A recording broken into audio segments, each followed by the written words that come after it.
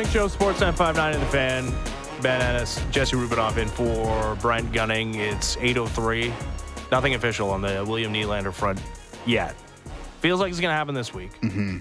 I'd be surprised if it didn't happen this week. Maybe as early as today. Nick Kypreos originally, 11 and a quarter, which is the exact same number as David Pastrnak, who notably scored 61 goals a season ago. Yep. Elliot Friedman, updating that over the weekend. Like the number seems maybe to be 11 and a half.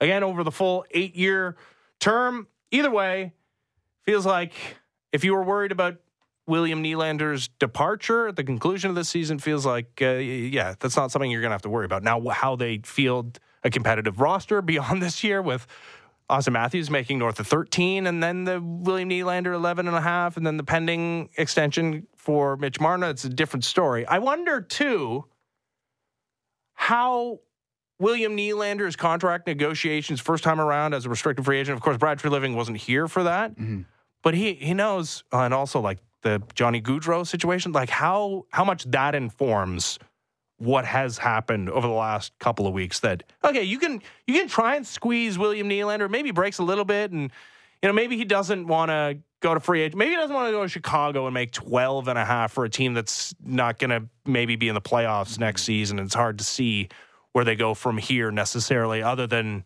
on the back of Connor Bedard, who's out with a broken jaw, by the way, which we haven't got to. Maybe we'll get to with Frank Saravelli. But I wonder how much, like, they know that William Nylander, he was willing to miss an entire year of his career. Mm-hmm. Like, NHL careers don't last 50 years. If you're lucky, they last 20, but like in 10, no, like to 10 give up, most, yeah, to give away one, he was willing to do it over what he thought was the correct number for him. So I wonder how much that informed Brad Treliving's negotiations here. It's like, this guy's not going to blink. I know that. Yeah. Well, ask Frank. Like, I don't know what other options Brad Treliving had beyond trying to play hardball during the summer, but it takes two to tango. Like, you can play hardball all you want. Mm-hmm. If they're not going to sign, they're not going to sign. And if you want to keep the player, you're going to have to extend a bridge to them at some point. And that's essentially what it looks like we've had here. They're going to have to pay a premium for a guy who's been really, really, really good. And you just hope that continues over the length of an 8-year deal, which is what we're hearing. It's a long time. And it's going to take him to age 36. So you can just hope that you get this sort of production for the majority of that contract. This season he's been really great. Last season he's been really great. He's getting better and better and better. Maybe it's a 200-point season next year. All right, time now for our Insider, brought to you by Don Valley North Lexus, where you can expect excellence online and in the showroom. Visit DonValleyNorthLexus.com. Today's Insider, the great Frank Saravelli, president of hockey content at DailyFaceoff.com. Good morning, Frank. Good morning, boys. How you doing? Doing very well. So 11 and a half is a large number. It's just report. It is. Yeah, like I don't know if your reports differ from that, but it does feel like that's where this is headed, which is $250K more per year than David Pastrnak, who scored 61 goals a season ago. How does that number look to you, Frank? Well, I was just going to say that's the one comparison that really stands out to me that I really struggle with is David Pastrnak, 61-goal scorer, made less than Nylander on his previous contract, which I heard you guys talking in the intro. Mm-hmm. We know that Nylander's, sort of put himself out there to get to that $7 million figure. And Pastrnak has had some unbelievable seasons since then at a level that, frankly, Nylander hasn't gotten to yet. And now Nylander is going to come in north of that, at least what it sounds like. And that it seems like a lot. It really does. You're talking about a guy who last year finished 20th in the league in scoring and had a great year. And this year has been excellent. But now what you're looking at is a top 5 cap hit. And it's not so much what it does to the Leafs' overall cap structure, because I'm not as concerned about that based on what they can put together for next season, which with the cap increase is not too bad. But it's more just the statement of what are you going to be getting from Nylander moving forward? This year has been great, but are you expecting top 5 production for each of the next, let's just say 5 years? Is that where you think Nylander is going to be? Yeah, you put it in that context, and it certainly makes it seem like Nylander's going to be expensive. 11.5 seems like a ton of money, but when you look at where he's been in his career and where he is moving forward, you start to think like, okay, what's the ceiling for this guy? Because you mentioned it, top 5 or top 10% in cap space, top 5 in terms of raw cap hit. Like the Pasternak comparables are really, really hard. You mentioned building the team for next year, like, and how it's not that big of a deal. That's something that Ben and I were talking about a little bit earlier in the show. You don't think that it's going to present some major concerns moving forward? I know they have Bertuzzi and Domi coming off the books, potentially making around $5 million for Bertuzzi, but it feels like they're going to have to use spare parts when you have this many guys making that amount of money. Double digits. They have 4 players making that much. Like, it's not much room to do other stuff. Not really. I actually don't think the picture even changes at all for next year. Because essentially what you're doing is you're taking the $4.5 million projected salary cap increase and you're handing literally every penny of it to Nylander. So Nylander takes the cap increase. Mm-hmm. You've got Bertuzzi and Domi up. You've got Brody up on the back end. Yes, you need to figure out your goalie situation and how much you're going to spend in that department. But you really just have to grin and bear it through one more year. And then John Tavares' deal is up. And if you're expecting that he takes some kind of hometown discount to stay, you take another, so the following year, 2 years from now, you take, I don't know, $5 million off of his cap hit. And then you get another $4.5 or $5 million increase. So that's another 10 plus whatever other UFAs you have that summer. I mean, you can start to see the picture opening up. My question would be, is this the most prudent way to spend it? Like, we just talked about ceiling, and that to me is the biggest question when it comes to Nylander is, has he already reached his ceiling? And if so, for a guy that the Leafs were hoping to get just a shade under 10 before this season started, would they be better off taking this money and spending it on 3 players and to try and improve the overall depth, especially on defense? Not that there's anyone quite apparent yet as to who you'd even spend it on, but is this the best way to balance things out? I understand the idea of saying, hey, this guy is a critical cog for us, but with the other guys that you're already paying, unless you're making a determination that at some point someone else in that group isn't going to be there and that you want Nylander to be the guy, which we don't have any line of sight on, other than to say that obviously at this type of figure, if that's what it comes in at, that they feel really strongly about him being part of it. So say they decided not to give Nylander this kind of money. Like, what would have been the best option in your estimation for Brad Treliving? Because I'm trying to go through options in my head of what he could have done as opposed to giving Nylander such a rich contract. Is it let him walk? And, in the NHL, having a hard cap is a little bit different in other leagues, but letting him walk does give you a little bit more flexibility in terms of being able to fill out the rest of your roster. Or when you realize that he wasn't going to sign for $9.5 or $10 million in the offseason, do you think a trade is something that the Leafs maybe should have explored to try and build the team out differently? Because to your point, like, there are always going to be those that say you cannot pay these guys this amount of money up front. You can't win without a true number one defenseman or a goalie who at least has potential to get super hot in the postseason. Those critics aren't going away anytime soon. Well, they shouldn't, because the Leafs haven't achieved any measure of success to this point in the postseason to even point to it being a viable cap structure.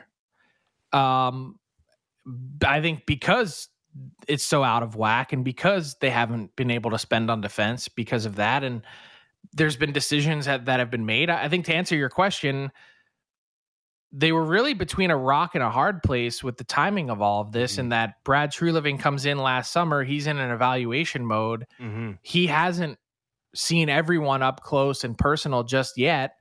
The idea for me would have been make the decision last summer.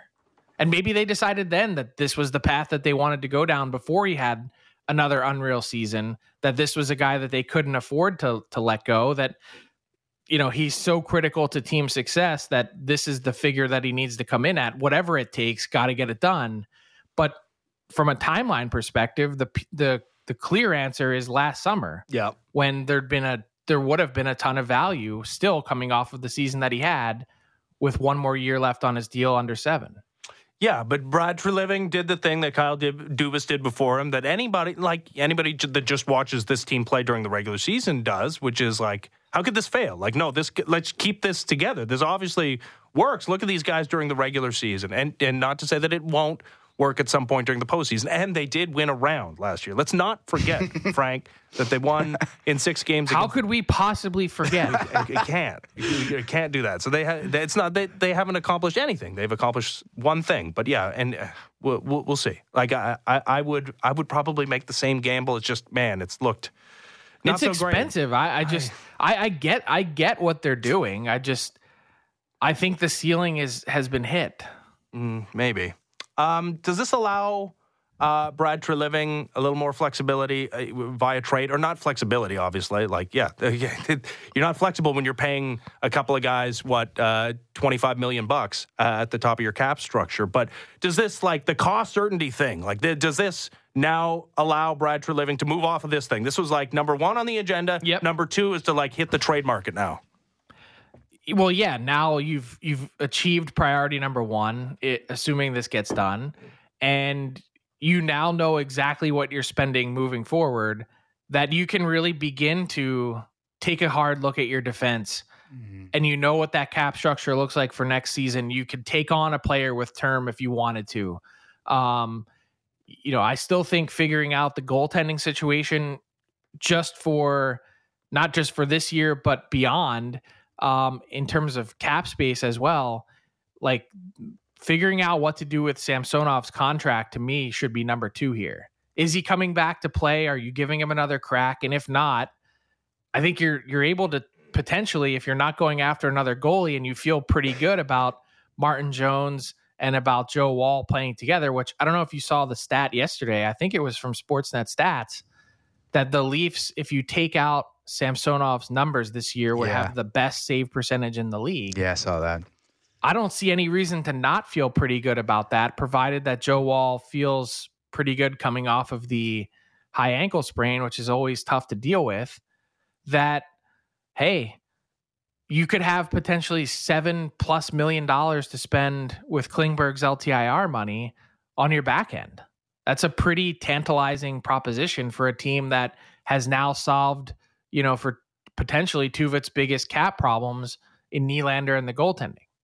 Where should they be looking for help on the defensive end? I know there's the names for the Calgary Flames that have been rumored about for pretty much all season long, but if they are, in fact, looking to supplement on the back end, where should Brad Treliving be looking? You're wanting a name, but I think the true answer here is, and it's not a team, it's you need multiple bodies. Yeah.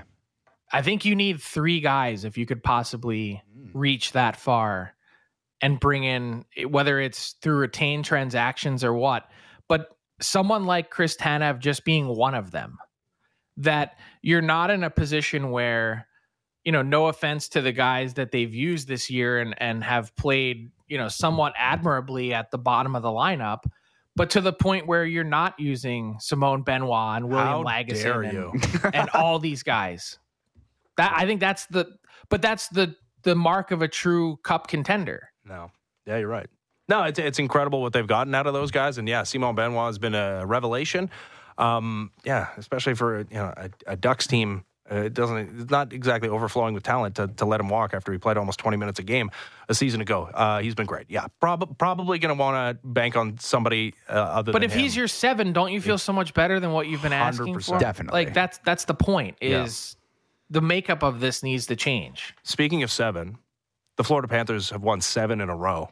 Against not weak opposition. The teams they're running through, on the road, it's ridiculous, Frank, right now. And the Leafs, as of today, if the season ended today, it won't. They would be locked into yet another matchup against that Panthers team, except it would come around earlier, and they wouldn't have home ice advantage. I mean, how close to being cup favorites at this point in the season are the Panthers in your eyes?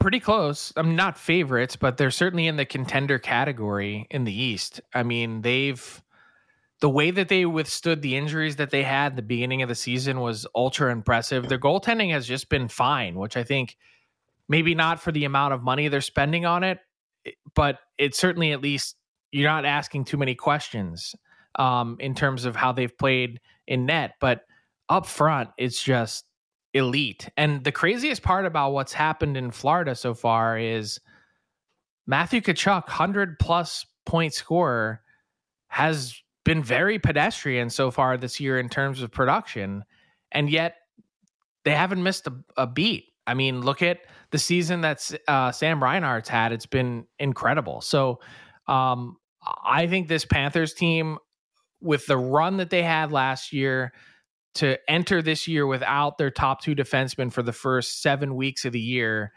look great. And then now they come back and obviously they're even stronger. It tells you how strong their forward group is. And the crazy part to me, aside from the Tkachuk stats, is, since this will put a big bow on our conversation, look at what they're spending on their forward group. No, it's great.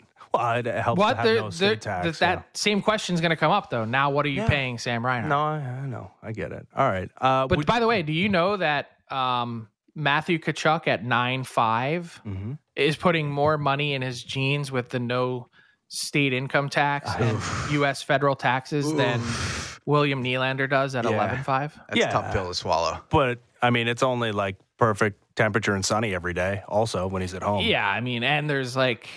But also, like, not a group of jackals like us talking about him. Sure, but I'm of the belief that you should want that type of pressure. That you should want to play in a market where people care as much as they do in the city of Toronto. But yeah, I'd want to play somewhere where it matters. Yeah, me too. But I get the as opposed to like you. I mean, there is something to say about living life anonymously down there, but yeah, I mean, I take that route. I could never handle the pressure when I was playing growing up. I was a goalie, and I would just put me somewhere. You just want the path of least resistance, and I would just like to play golf on off days. Frank. It sounds so. It's just so enticing. The golf, yeah. No, the golf is a big thing. All right, would you have brought up the World Juniors if I hadn't brought it up? Like, this is your opportunity to talk about the state of USA hockey right now. No. Like I did that last week with Ailish and Justin. I wore my USA shirt. I got it out of my system. Okay, so yeah, you know.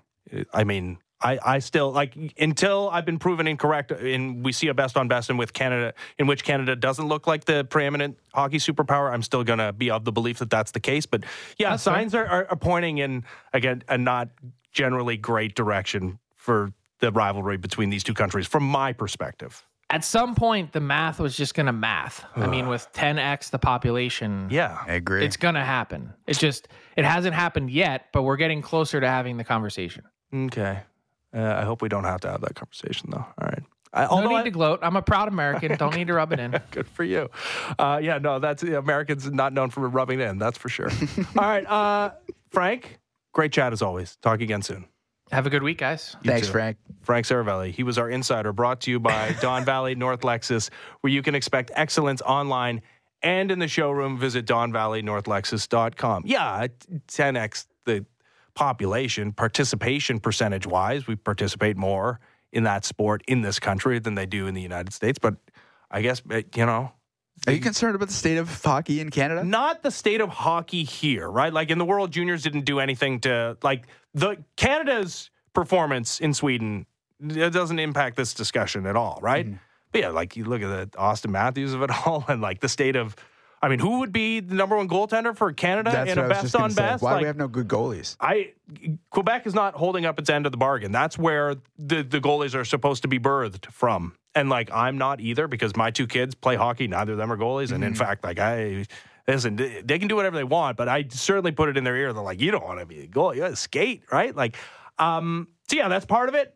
But yeah, it would be interesting, to say the least, to see best on best where, yeah, they got Austin Matthews. They have all their great young players. And yeah, we got Connor McDavid, Connor Bedard. Yeah. And we got, I mean, it would be, would Canada be favored in a best on best? Probably, just because like the Chiefs, and I'm not comparing Canada's performance to what Kansas City did this season.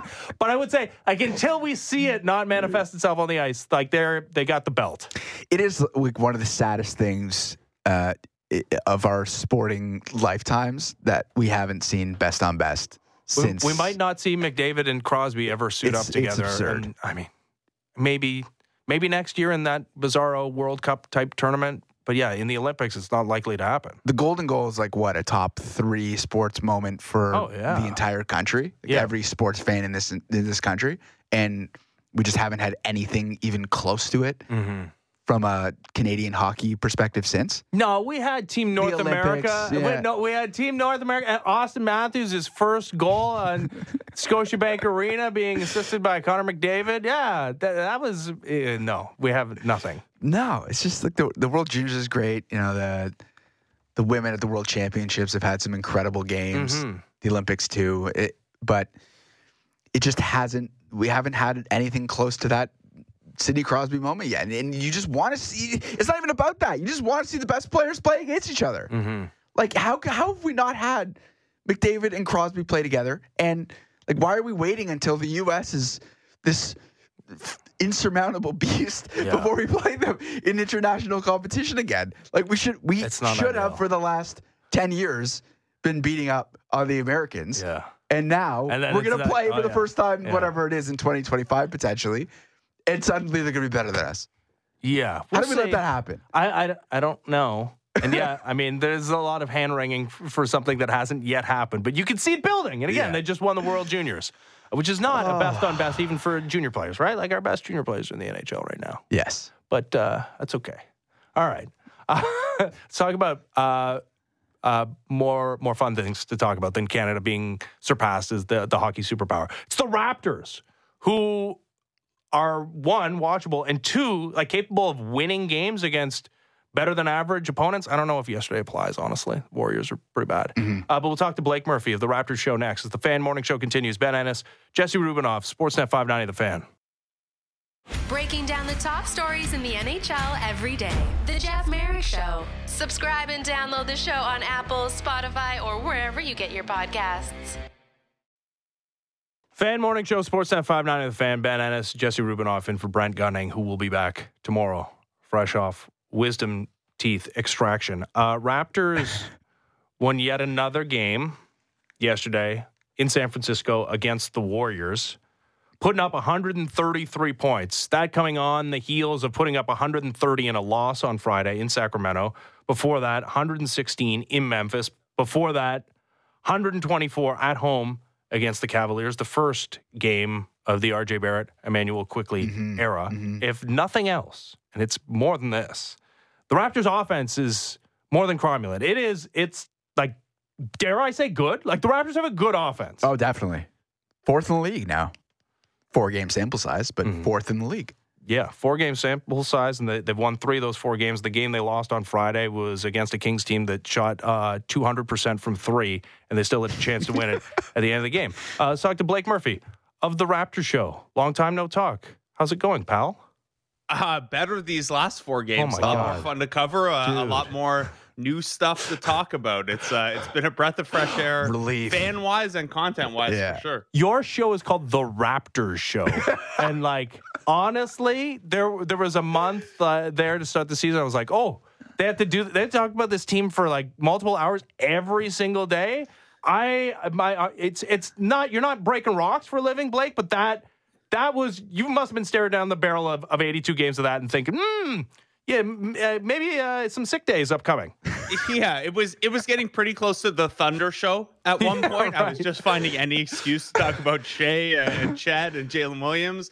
And then certainly when the Shohei stuff was happening, I was like, maybe Jays Talk Plus makes an early appearance.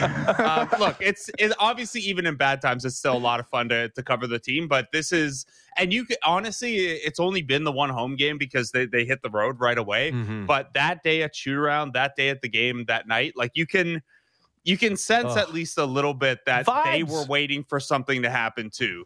Finally, vibes, man. Like we were counting on the vibes, and yeah, I was dubious of that, and it's more than vibes. It's actual,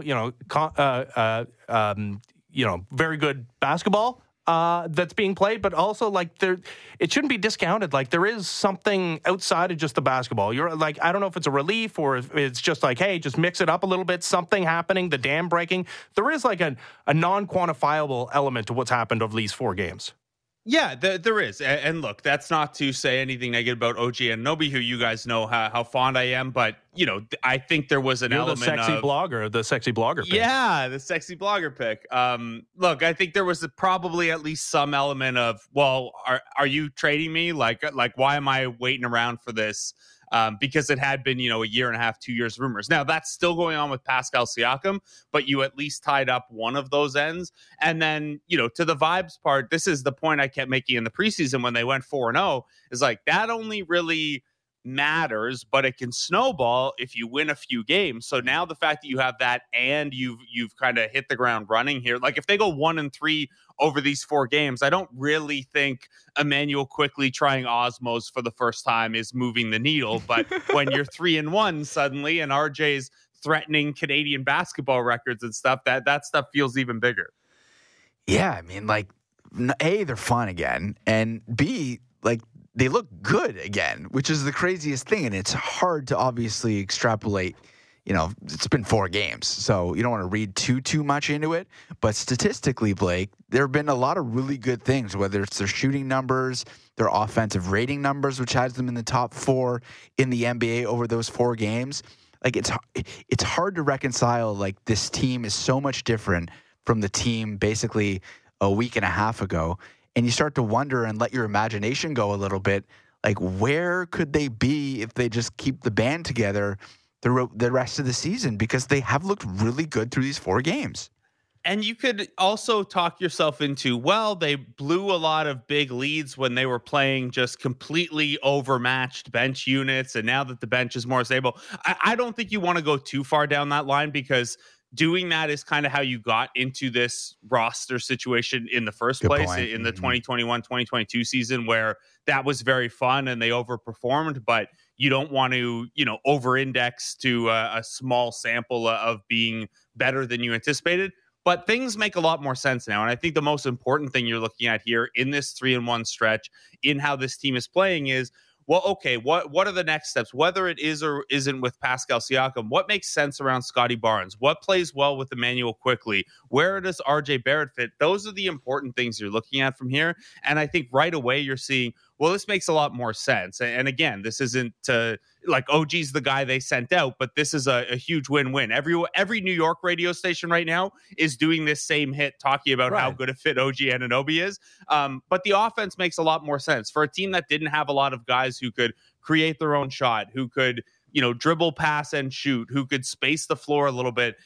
Suddenly turning one OG Anunoby, who was a very good knockdown shooter, into 2 pretty good all around offensive pieces is a huge breath here. So, some work to still do and figure out what fits around these pieces. But I think you can see pretty early that, fit matters and how skill sets line up together matter. Even if right now OG Anunoby is quote unquote the best of the 3 players come, a playoff series time or whatever. I think you can be pretty happy with the fit, and certainly with what Quickley's shown us, be pretty happy that you probably got long-term the best player in the trade. Yeah, I keep referencing your piece that you wrote a couple of weeks ago and talking about potential trade targets. I believe it was in reference to a Pascal Siakam trade, but it still applied to an OG Anunoby trade, that it's like you're not trying to accrue first-round picks necessarily because, Scotty Barnes already exists. You're trying to find a guy that has the potential to take another step, is perhaps not in a situation that best allows him to flourish. And like, I don't think Emmanuel Quickley was on your list, but he was on your list. Okay. He's the ideal guy, right? Like a guy that's been good.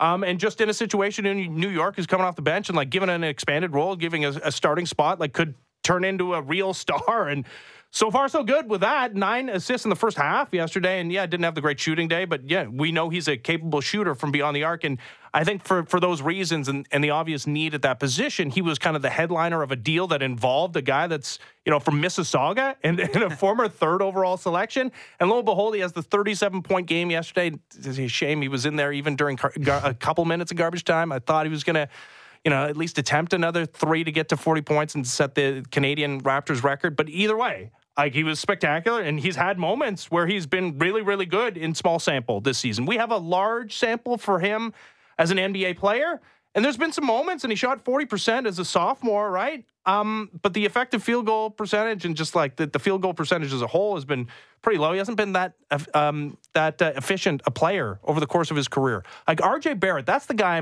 I'm most interested in. I think I know that Emmanuel Quickley is going to fit and is going to be good. RJ Barrett is, Zach Lowe's talking about him on his podcast being a toxic asset when it comes to the value of his contract. What do you see out of RJ Barrett in the next half decade? Yeah, it's a fascinating question, and to the point about Zach Lowe's reporting, he was only referencing one front office executive, and I kind of canvassed some people as well, and it came out more that's a neutral to slightly negative asset, and what I mean by that is 3 years, $85 million left on that deal. You don't have to pay a team in first round picks to take on that contract, but if you trade him, no team's like, oh yeah, here's extra stuff for him. It's just kind of that's not fair-ish Wiggins value. Level toxicity. Holy cow! Yeah, I mean Wiggins is like, you're gonna have to stack Kuminga, Moody, Pods, a couple firsts. That's a bad one. So no, with RJ, it's it's gonna be cool to see how this develops because, like you said, he has shot the three better in the past. We know RJ is like a legendarily hard worker and things like that. The things that haven't come around in his game are things that generally take guys a couple years to figure out. And we've gone through that with some individual players here in Toronto of, okay, well, you figured out the scoring. Now, how do you score more efficiently? Okay, now you've figured out how to score more efficiently. How do you pass and use that defensive attention to make teammates better? That's going to be a longer term thing for RJ. But I think what the Raptors have probably asked him here is like, look, man, the baseline RJ Barrett is a starting caliber player. Don't worry so much about that. And don't worry so much about you got to get 25 every game out, no matter what the defensive attention is. And we've seen it, even though he's been awesome in these 4 games, sometimes a little bit of tunnel vision in transition or driving into traffic and stuff. I think the Raptors are probably just going to challenge him to do a couple things a little bit better. And when you already have a foundation of being this solid all around, doing just a couple things a little bit better is going to go a really, really long way. Get that 3-point percentage up from 33% where it was with New York to 36% here, say. Cut those turnovers from 2 a game to 1.5 a game. And suddenly then RJ Barrett looks like a moderately efficient player instead of an inefficient player. And that looks a lot better. So I would love if 37 points on 20 field goal attempts is the norm here. I don't think that's the case, but I think there's definitely like RJ's in year 5, so you have a good idea who he is. He's also only 23, and sometimes some of those kind of second layer offensive skills take a little bit. All right, so they're better. The heck do you do now? Like you already got you traded away OG Anunoby, and you ended up getting pieces that are helping you right now. Do you try and approach it in the same vein with Pascal Siakam, knowing that it's probably not going to get you as much value because his contract is expiring unless he, somehow makes a deal with the team that he's being traded to re-sign there, which we know he is already unlikely to do? Or do you hang on to Pascal Siakam and see what you can do with this team and how high you can move up the standings and whether you can make a playoff run or some sort of crazy thing that seemed impossible a week and a half ago? Like, what is your lean? Because, I'm trying to figure it out still. It seems like a suddenly very complicated thing to try and figure out, but which direction are you going? Half a game out of the play-in. Let's go. Look, so first of all, on the Siakam, potential re-signing thing, for anyone who doesn't know, the timeline has passed where he couldn't sign an extension with a new team now. He could, but it wouldn't be one that he would sign. It would just be a small 2-year extension. So what we're headed for is if someone acquires Pascal, they get his bird rights so they can go over the cap to re-sign him in the offseason. And Siakam's camp might suggest to certain teams they would or would not re-sign. I tend to think that's usually more bluff than anything because the team that offers you the most money and can go over the cap to do that is probably where you're going to end up signing. Look, this has been a fun couple of games, and Pascal obviously fits with these guys really well. What I would be a little frustrated if the front office did, however, was have 8 years of information on Pascal Siakam, go through 2 off seasons and 2 trade deadlines of trying to figure out what they want to do, what the direction is. Does Pascal Siakam's timeline match Scotty Barnes? And then make that decision based on 10 games of information after a trade rather than all the information that they've been waiting on for this whole thing. So I think it's positive, and you could certainly be more comfortable with them staying put. And then if he stays put, there better be a contract extension the day after the trade deadline, because I certainly have no interest in running back the Fred VanVleet. Well, maybe you can use his bird rights to sign and trade him off-season plan.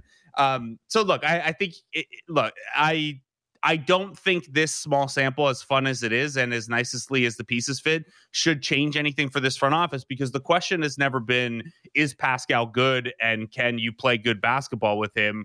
It was, well, does Pascal about to turn 30 make sense as a core piece with Scotty Barnes, who is 22? And, can you mesh those timelines, or do you need to trade Pascal for probably lesser players, but who are maybe a little more logical, say in 2025, 2026 on this roster? So I don't think this small handful of games should change what they're thinking there. If you wanted to keep him, you should still want to keep him. If you thought a trade was necessary, you should probably still think a trade is necessary. Should the fact that they haven't signed him to an extension yet, should that be informative as far as our look into the front office's thinking around the player? My read on this, and the latest that in conversations around the arena and stuff like that, is basically that they are keeping options open, and this front office has always valued flexibility, and this is about that as well. Whatever you think of the optics or how this might feel for the player, until that extension is signed, they have the option to trade him. So once you sign that extension, the trade option goes away for 6 months. So I think at this point, look, I thought it was a little interesting and a little curious that he didn't sign an extension before the season, because then you would have been heading into a situation where, the 6-month clock expired by the deadline. You could move him then. He's got his money, so you're not heading into the season with this question over top of everything. And here we are still asking the same things in January.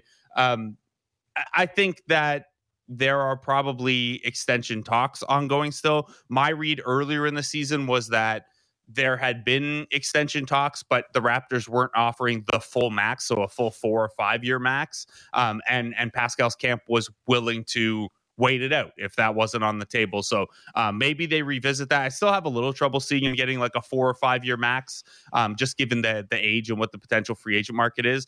I think at this stage, like January 8th, exactly 1 month from the trade deadline, you may as well just run it out to the deadline at this point in case someone gets really desperate. But no, I think him not having an extension at the start of the regular season was telling. I'm not surprised that nothing's been worked out in season. Okay, so the Raptors just played a potential suitor for his services. So the Warriors, I guess they're going to add to that team, because you have to. Because like Steph Curry isn't going to go 9 from 3 every game, but they need him, a lot. and Draymond was at least in the building yesterday. That Warriors team looks like they're more than a Draymond away from being what they expect to be. Jonathan Kuminga is the guy that I guess has been bandied about in trade rumor, of former 7th overall selection. Of course, he alone doesn't do it. You have to make the contracts match, but maybe throw a Chris Paul contract on the pile there. I mean, what do you think of Jonathan Kuminga as a potential trade target? Yeah, I mean, it's fine. Like, he's not as the hard part with anything Pascal Siakam is going to be Siakam's meant so much to his franchise and been an all-NBA guy. You're not going to get a piece back who's an all-NBA guy. And I like Kuminga as a prospect still. He didn't have the best game yesterday, but I think he still flashed a little bit of the offensive talent that's there underneath the 99th percentile athleticism. He had a nice little post-up play where with the footwork on fading away from the help defender looked really nice. That's good stuff. I don't think he's enough for fans to get crazy excited about. If I'm talking with the Warriors, I probably want 2 of Kuminga, Moody, Podziemski, and a pick, right? I think you're probably trying to hope to get 2 of those in a package. And then if Wiggins is in the deal instead of Chris Paul's contract, you got to give me everything that's not nailed down. So look, I think this is also a case where the OG deal pushed across the finish line 6 weeks before the trade deadline, because there was going to be no individual player better than Emmanuel Quickley put in a deal. And the Knicks probably said, look, if we're shopping Quickley, we want this done right now. And lots of teams would give us good players for Quickley. With Pascal, you're probably, it's not as simple as this, because like if a team throws enough draft picks in there that this changes it. But if you're the Raptors, you're probably looking at who is the single best prospect we can get back in a trade. And now that Sacramento is not going to put Keegan Murray on the table, Atlanta's not going to put Jalen Johnson on the table, that question gets a little tougher to answer, especially with some of these Western Conference teams that, have Kuminga types who are not, not surefire core pieces, but are pretty interesting. You just got to, you'll have to make peace with the timeline aspect of the trade more than just the, who is the better player. Like I don't know that in a Pascal trade, you're getting like the OG trade where you say, we got the best player in the deal eventually. Yeah, it feels like those guys aren't the most intriguing, which leads me to my final question for you. Like, is there any chance that the Raptors try and explore a shorter-term deal with Pascal that maybe if he signs a 2 or 3 year deal with Toronto, he then has more value moving forward, so that if they choose to trade him next year and they've played out the string and the team's not actually as good as we think it potentially could be, next year they decide to trade him and then maybe can get something of a little bit more value than a Jonathan Kuminga because Siakam's under contract for a couple more years? I think they've tried to get a shorter deal done, and maybe not with the specific purpose of then turning around and trading him later, but kind of maintaining this flexibility and not making the 5-year commitment to a guy who's about to be 30. I think that would make sense to revisit. Optics and player treatment wise, you probably don't want to sign him and then immediately trade him in the offseason. And the 6-month window still applies. So if he signed an extension today, for example, you'd have to wait until July 8th to deal him. But that's usually fine. You could figure that stuff out. I think they've explored shorter deals, and Pascal hasn't signed them because he was, hoping for a longer max or a full max or something like that.